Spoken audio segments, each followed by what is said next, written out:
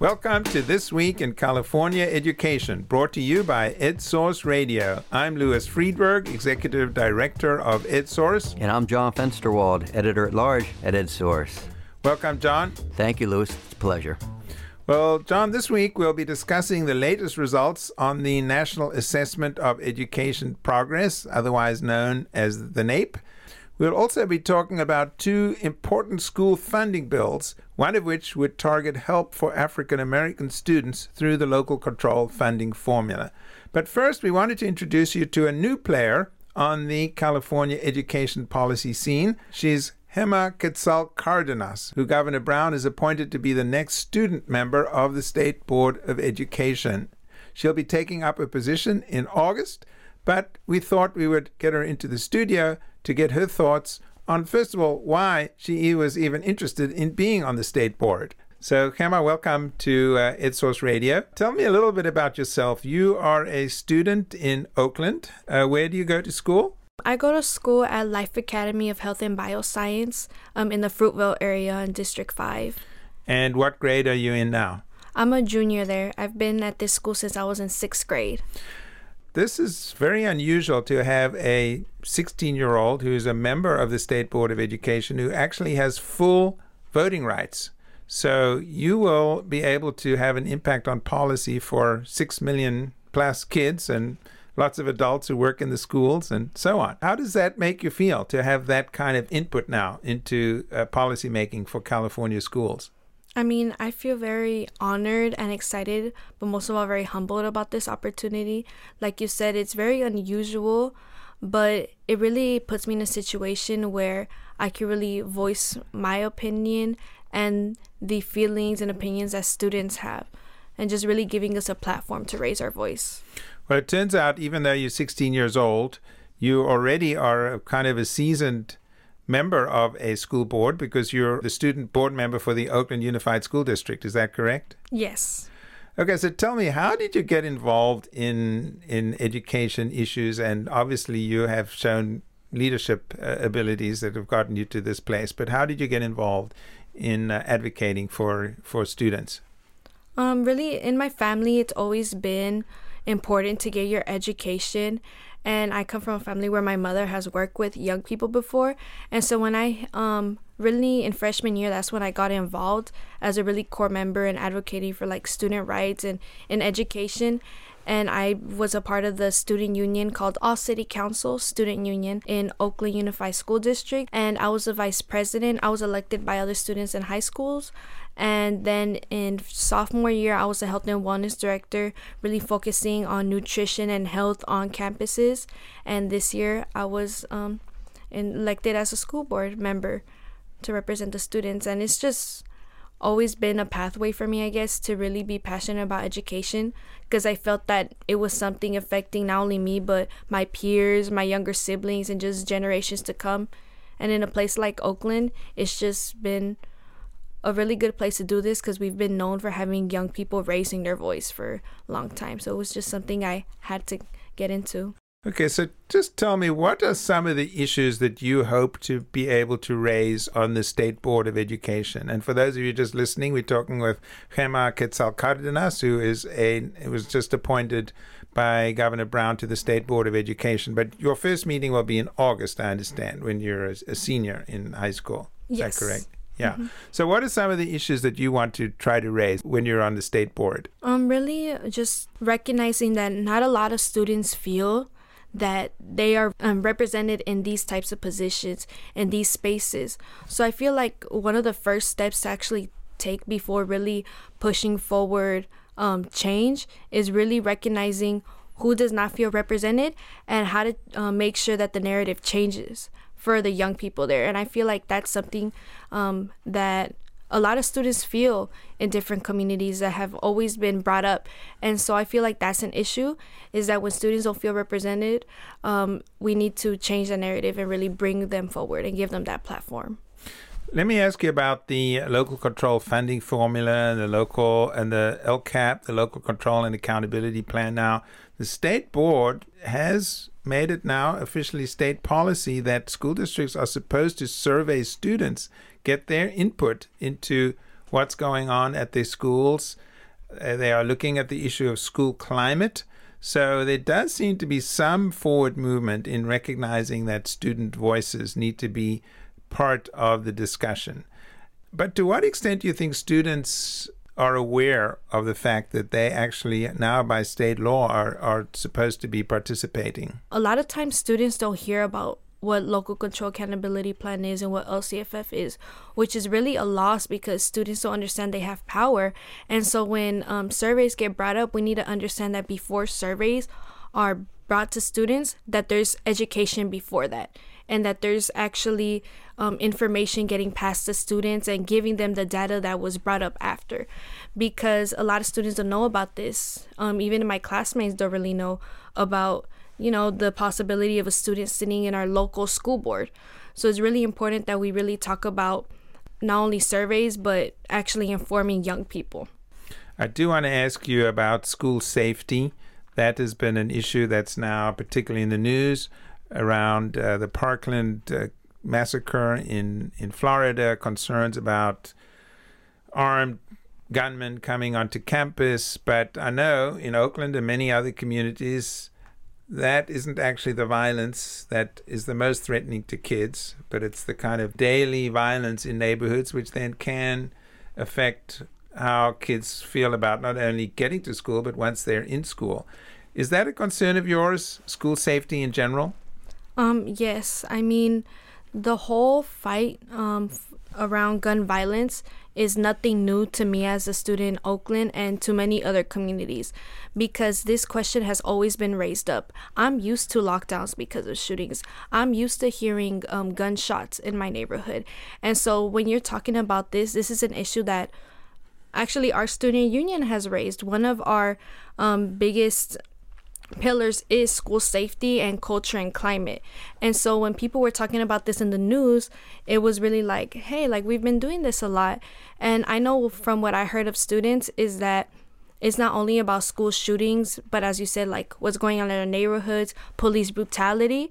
So that's something that's really important because a lot of young people have already been doing this work. Tell me a little bit about your family. Your middle name is Quetzal. I know the Quetzal is the national bird of Guatemala. Tell me a little bit about your name. Start with that. Yeah, my name is Gemma Quetzal Cárdenas. My mother is an immigrant from El Salvador and my dad is from Mexico. And so basically, my Quetzal just happened because my mother was really resonating with the bird because the bird has been a symbolization of freedom. And so I guess when she put Quetzal in my name, she just wanted to resonate it with freedom, I guess. And just, birds are just nature and, it's just that representation of us as human beings are here connected to this earth. And we are meant to be free and voice our opinions and do what we need to do as human beings. And I heard you speaking Spanish on the phone, so you speak Spanish? Yes, I'm bilingual. It's a very helpful tool, honestly. And it's a beautiful language as well. How do you feel about this push recently to emphasize bilingualism in California, now that you can get a seal of biliteracy, for example, on the high school diploma? I mean, it's just a great idea because I know a lot of students who are not English native speakers. And so basically, this is really taking a step forward that we're really helping students, not only learn a new language, but take pride in their first language, because there was at one point this stigma of learning a language other than English in the United States. So for California to be pushing this and communities to be pushing it is very valuable, because we don't want people to learn English and then forget their native tongue. We want them to have both because they're both valuable in just everywhere, because it's a way to communicate with different communities and build culture. That was Gemma Quetzal Cárdenas, who will take up her position as the student member of the 11-member State Board of Education in August. And John, I imagine we'll be talking with her quite frequently. Yeah. I go to the board meetings and be interested to follow how she votes and what she says. I just have to say I'm impressed that any young person would be interested or have the patience to sit through those very long meetings. It's a good lesson in perseverance. Well, talk about perseverance. John, you wrote about the results on the National Assessment of Education Progress. I did. The NAEP, also sometimes referred to as the nation's report card. That's right. And after many years, there seems to be some positive news for California, at least in terms of the test scores. Yeah, particularly 8th grade reading, where California has closed within very close to the national average. And that goes for several of the districts that also take it. They're urban districts across the country, 27 that take NAEP, and 3 in California, San Diego, Fresno, and Los Angeles. San Diego sort of hit the ball out of the park, did really well, and actually reached the national average in 8th grade reading. So basically, the 8th grade students' scores increased by 4 points. That's right. Now, that doesn't sound like a huge amount, but California was just one of how many states that showed that level of increase? I think there were 4 that also showed that. It's, 1 point on a scale doesn't make that much difference. But the statisticians say 4, not only is it statistically significant, but it's important too. And, California has always been at the bottom of NAEP. In fact, those people who are critical of schools always say, California 48th or 46th, depending what test you choose. Has it really been that low? Yeah, it has. But then again, California is different from most states. Has a lot more of a subgroups that traditionally have not scored very well. It has the largest percentage by far of English learners in the country. And also, it's more low-income students than average. Now, some people are saying or would like to think that this increase at 8th grade reading scores could be related to these reforms that have been put in place during this period. I think it's a little early to say. There's been a lot happening in California. New standards, the Common Core went into effect in 2010. Local control funding formula changed the funding, targeted more money for low income and English learners. That went into effect in 13. The money started coming in 14, 15. It's a little early, but it may be a good sign. And that said, there still are huge gaps among student groups nationally and in California. In California, that's been closing gradually, slowly over 2 decades.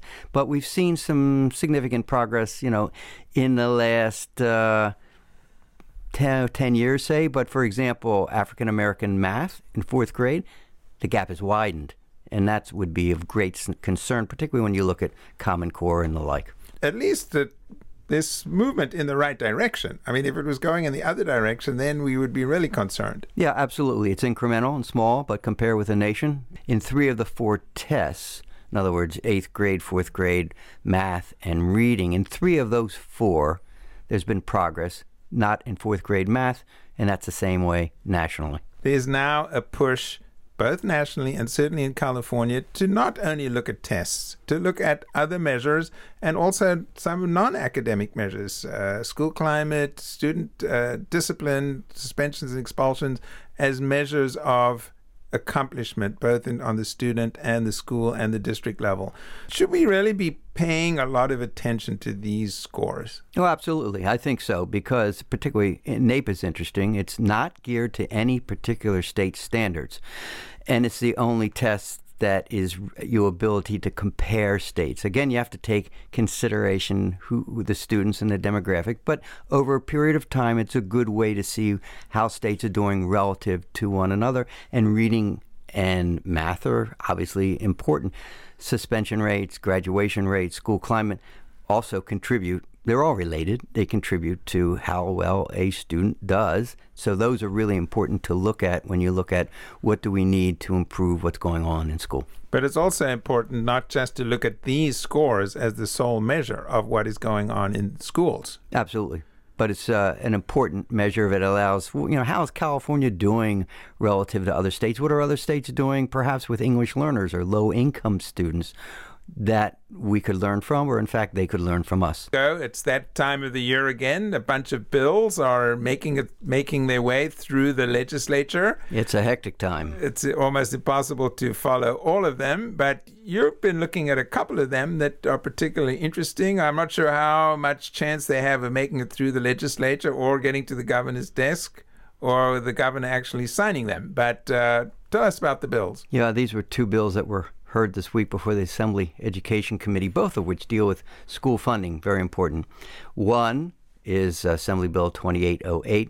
It would set a new target for how much money under local control funding formula the state should strive for, it would say, let's get to the average of the nation, which is $12,500 right now for the base funding under local control funding formula, which is the amount that every student gets uniform. It's only about $7,500. So it's a lot of money, $35 billion. This bill would say that's our new target. We're not going to say it has to be done by a certain number of years, but we're striving for that. That seems like a great idea, but it seems completely impractical.